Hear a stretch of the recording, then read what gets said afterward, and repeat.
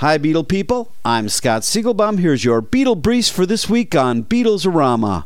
Paul McCartney is rumored to be recording with Kanye West. Paul has said in interviews that he considered using Jay-Z or Kanye on his song Appreciate, so there may be some merit to the rumor. McCartney's spokesperson would not confirm or deny the report. Director Ron Howard decided to take the Ice Bucket Challenge in the infamous zebra crosswalk on Abbey Road. Howard was in Abbey Road working on his new documentary on the Beatles' touring years. Don Was took home an Emmy for music direction for the CBS TV special The Beatles, The Night That Changed America.